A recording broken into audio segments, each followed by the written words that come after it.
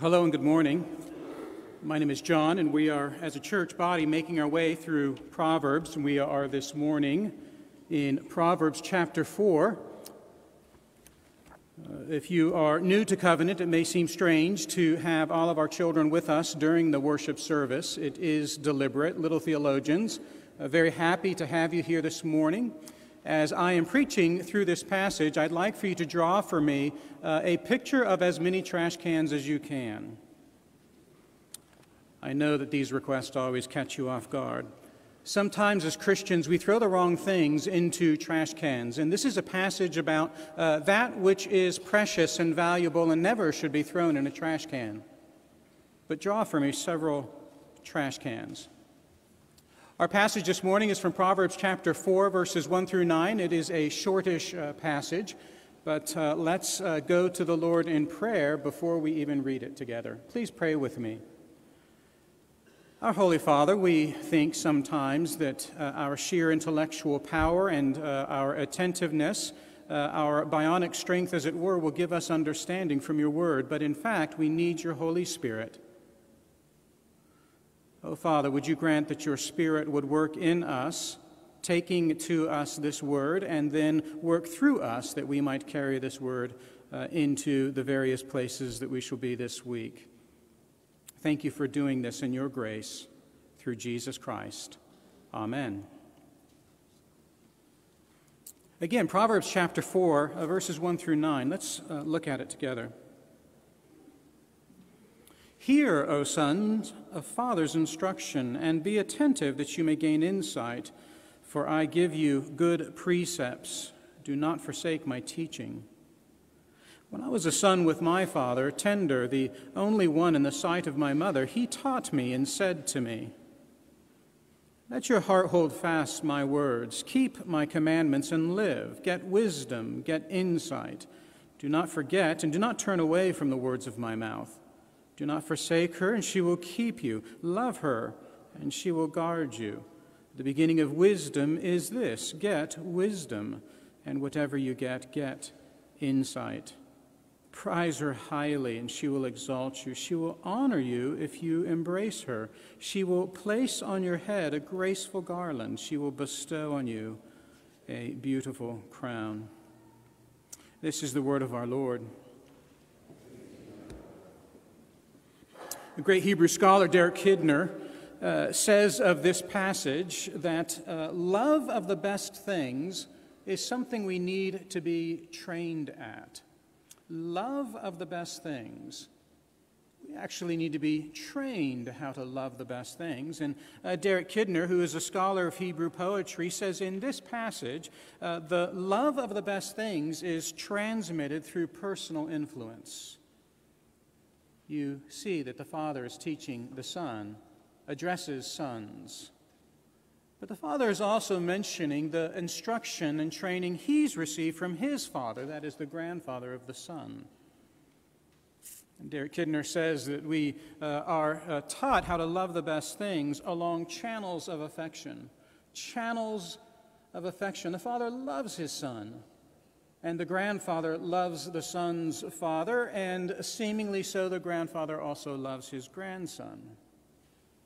Channels of affection. You know, we often learn the most important things in life through our parents. I am someone who happens to love cars. Many of you know that. I think that's an important thing. I was taught that by my father. My father he loved and loves cars. And we often learn that which to love through our parents. Well, it can work positively. It can sometimes work negatively, can't it? Some of my father's bad loves have also come to me. I'm like my father in that we both tend to be rather selfish. We tend to use a lot of our time on our own selfish hobbies. So it can sometimes work negatively. And sometimes what we learn from our parents can not be positive or negative, but sometimes it just doesn't work at all. Many might be surprised to hear that my father loves music. In fact, he'd be embarrassed for me to say so, but my father was actually accepted to Juilliard. His parents paid an awful lot of money for his piano lessons, and yet his dad would not send him to Juilliard. And yet, while my father loves music, I don't necessarily love music myself. My father has rather sophisticated tastes, and I have, well, you get the point.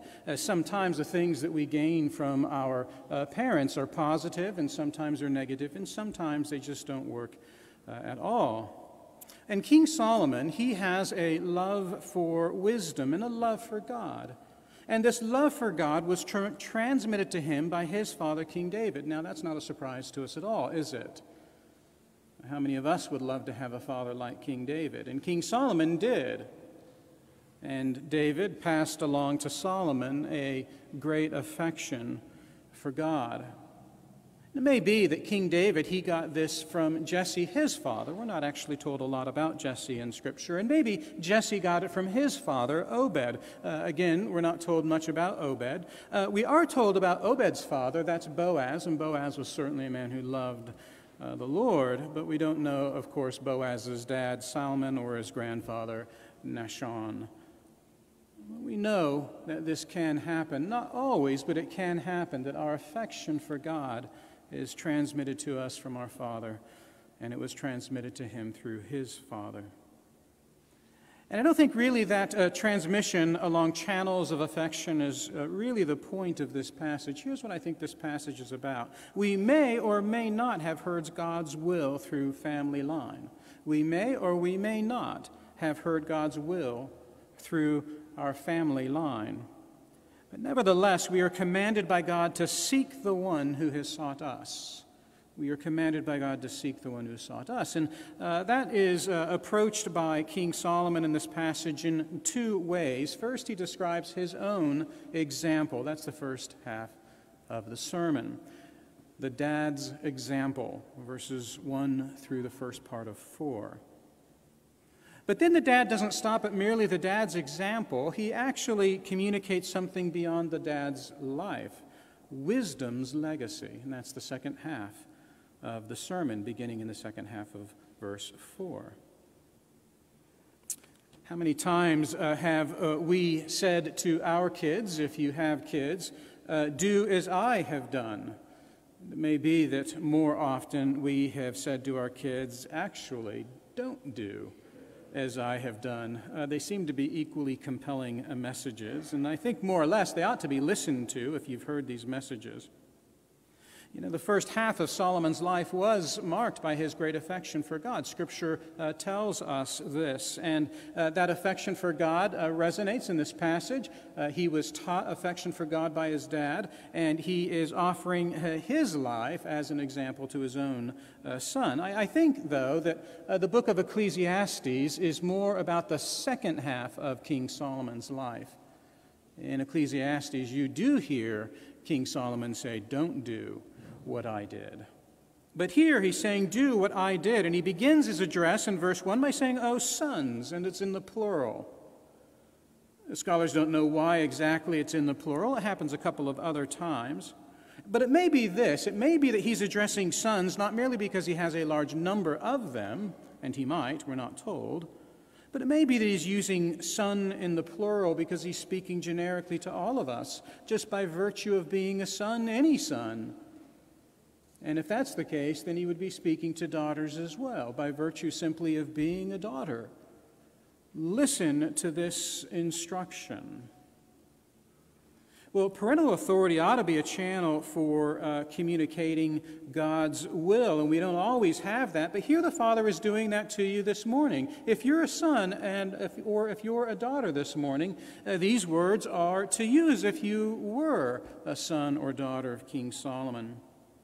But note that the father here, King Solomon, doesn't necessarily need to be your genetic dad, because the father, we have already been told, is not himself the author of wisdom.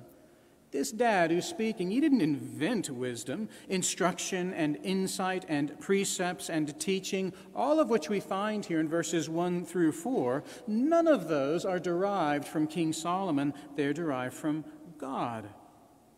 And King Solomon has already told us, trust in the Lord with all your heart. In all your ways acknowledge Him. What a great opportunity for King Solomon to say, trust in me with all of your heart, and in all your ways acknowledge me. But he doesn't. It is the fear of the Lord that is the beginning of knowledge, and wisdom is to understand the fear of the Lord. The father, King Solomon, has been very clear about that. And here he is offering then instruction, but it's not his own instruction, it is instruction derived from the fear of the Lord. Now, you notice right here at the beginning that the father is commanding not just hearing instruction, but being attentive to it.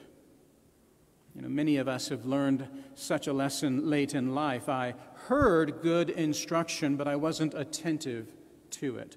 And maybe that's you.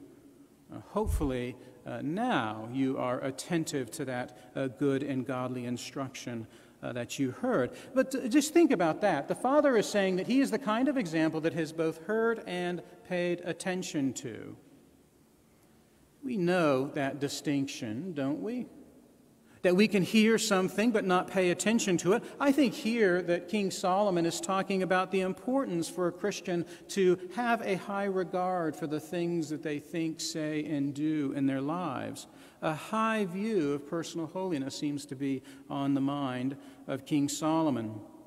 Good theology tells us this, that God is the only one who works in my justification. It is for by grace alone that you have been saved through faith. This is not your own doing. It is the gift of God, not the result of works, so that no one may boast. That's familiar, isn't it? Ephesians 2.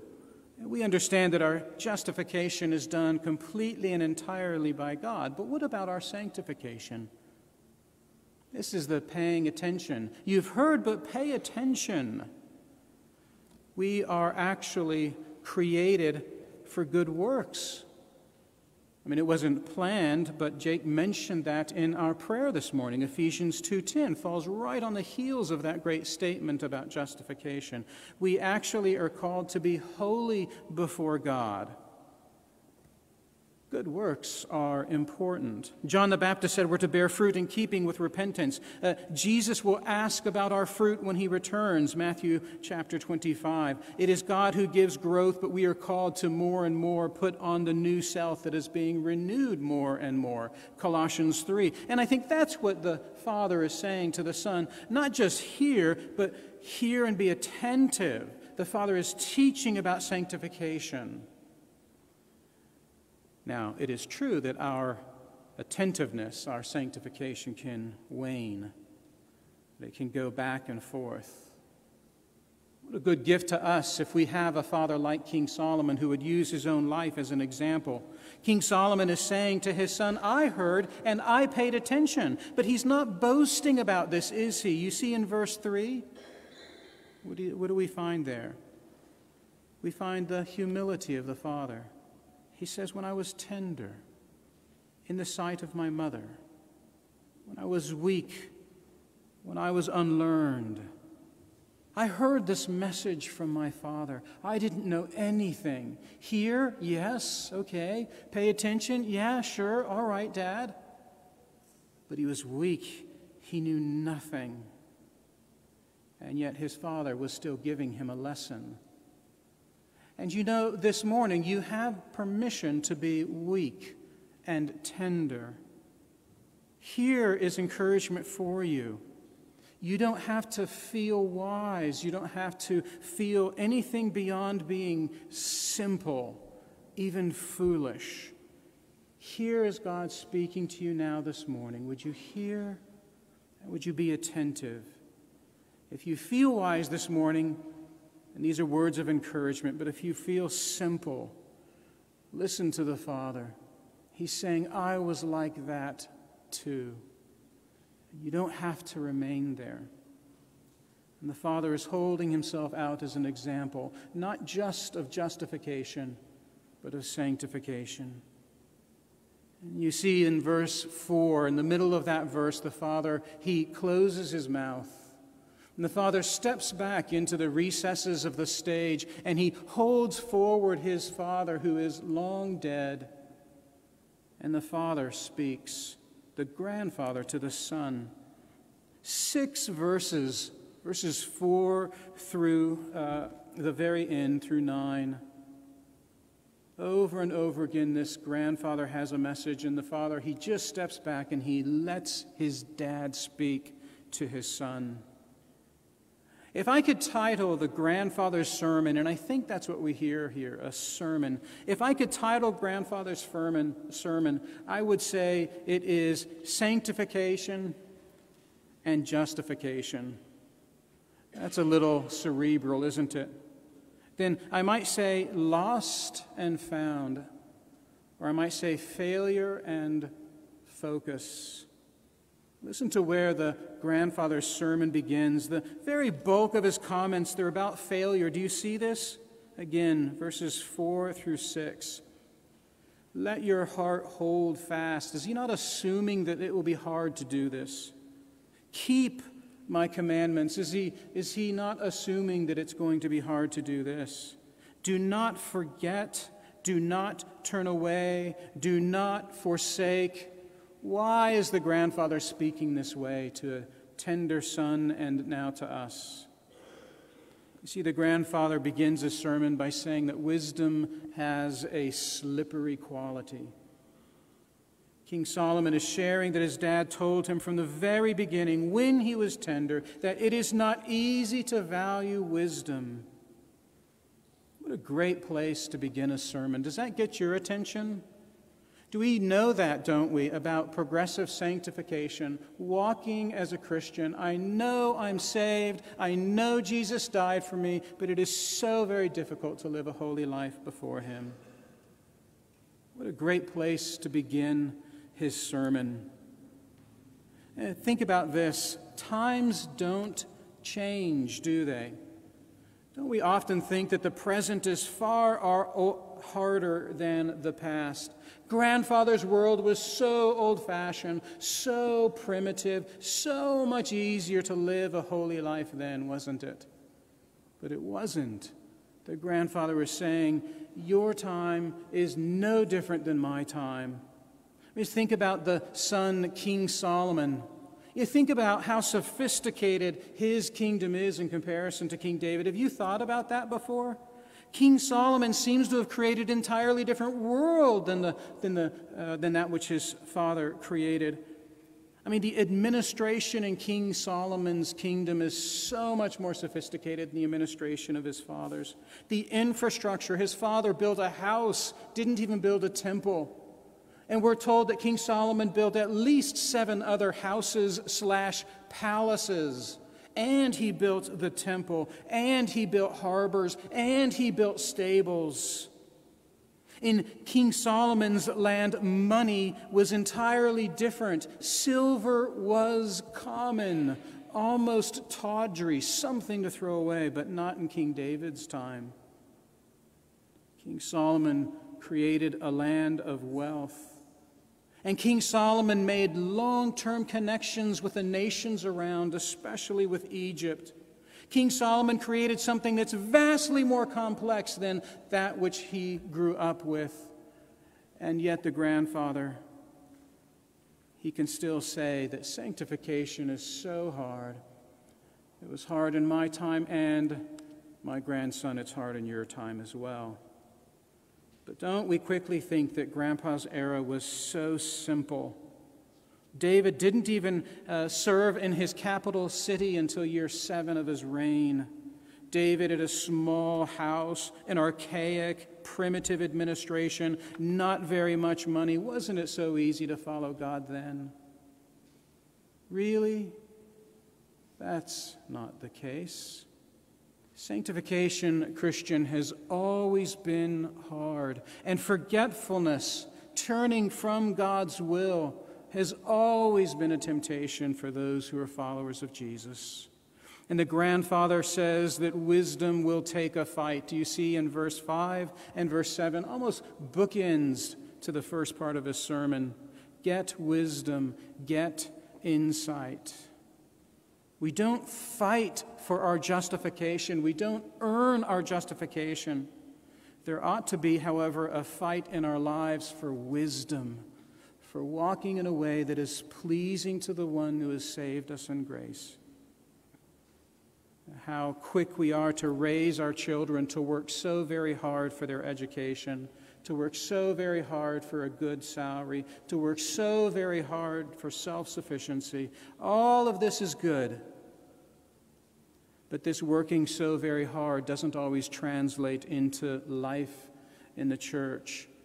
Little theologians, fight for wisdom, fight for insight. Love the worship of the church. Love coming to church. Love your brothers and sisters in the church. Pray, worship, study God's holy word before you, and do good to others.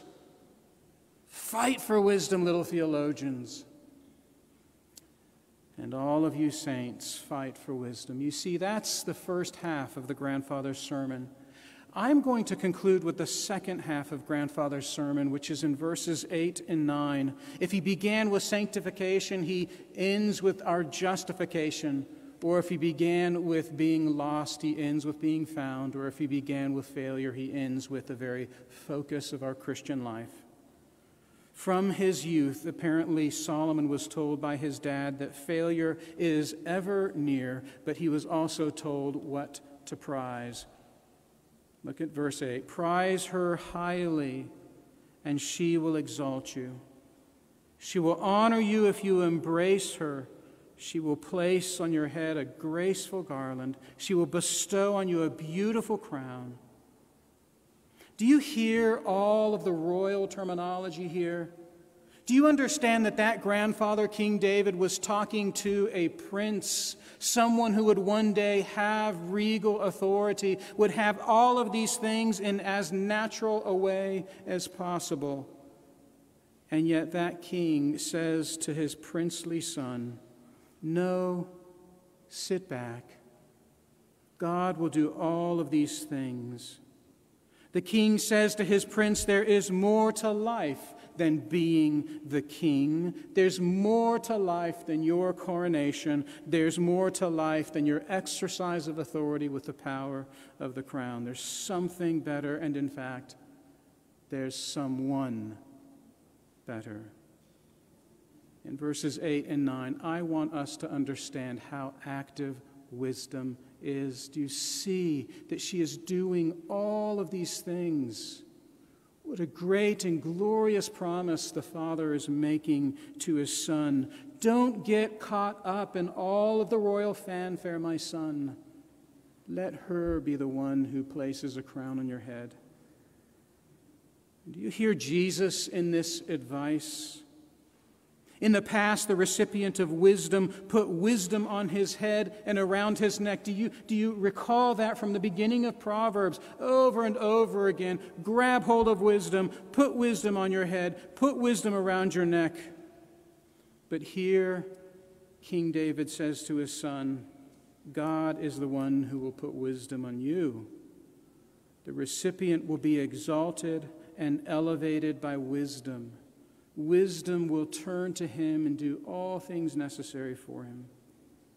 Can I ask you to consider this morning that your ability to put on your sanctification, your ability to love wisdom, actually comes from the fact that wisdom approached you first. That's the story of the gospel. And it's important for us to hear this in the grandfather's sermon. We may or may not have heard God's will through family line, but we are commanded by God to seek the one who has sought us. If you're here this morning and you're a believer, the key to wisdom is knowing that God has come to you and saved you in his great grace. And as you lumber forward in your sanctification, he is always with you. That's what the grandfather's sermon is saying to his son. But if you're here this morning and you've yet to profess faith in Jesus, this is held out to you as a promise. Stop trying. Fall on your face. Acknowledge your failures. Repent. and he will lift you up, and he will reclothe you with his own wisdom. This is the work of Jesus held out to you if you are not a follower of his. Isn't it wonderful that we today can benefit from the grandfather's sermon? We're told this sermon by the Son, and we're told this sermon by God himself. This is God's word. Believe it and live. Would you join me in prayer? Our Father, we thank you for saving us in Christ Jesus, our Savior. And we ask, Father, that you would more and more, by your great grace, enable us to live in a way that is pleasing to you. Oh, Father, would we work hard? Oh, Father, thank you for being with us. In Jesus' name, amen.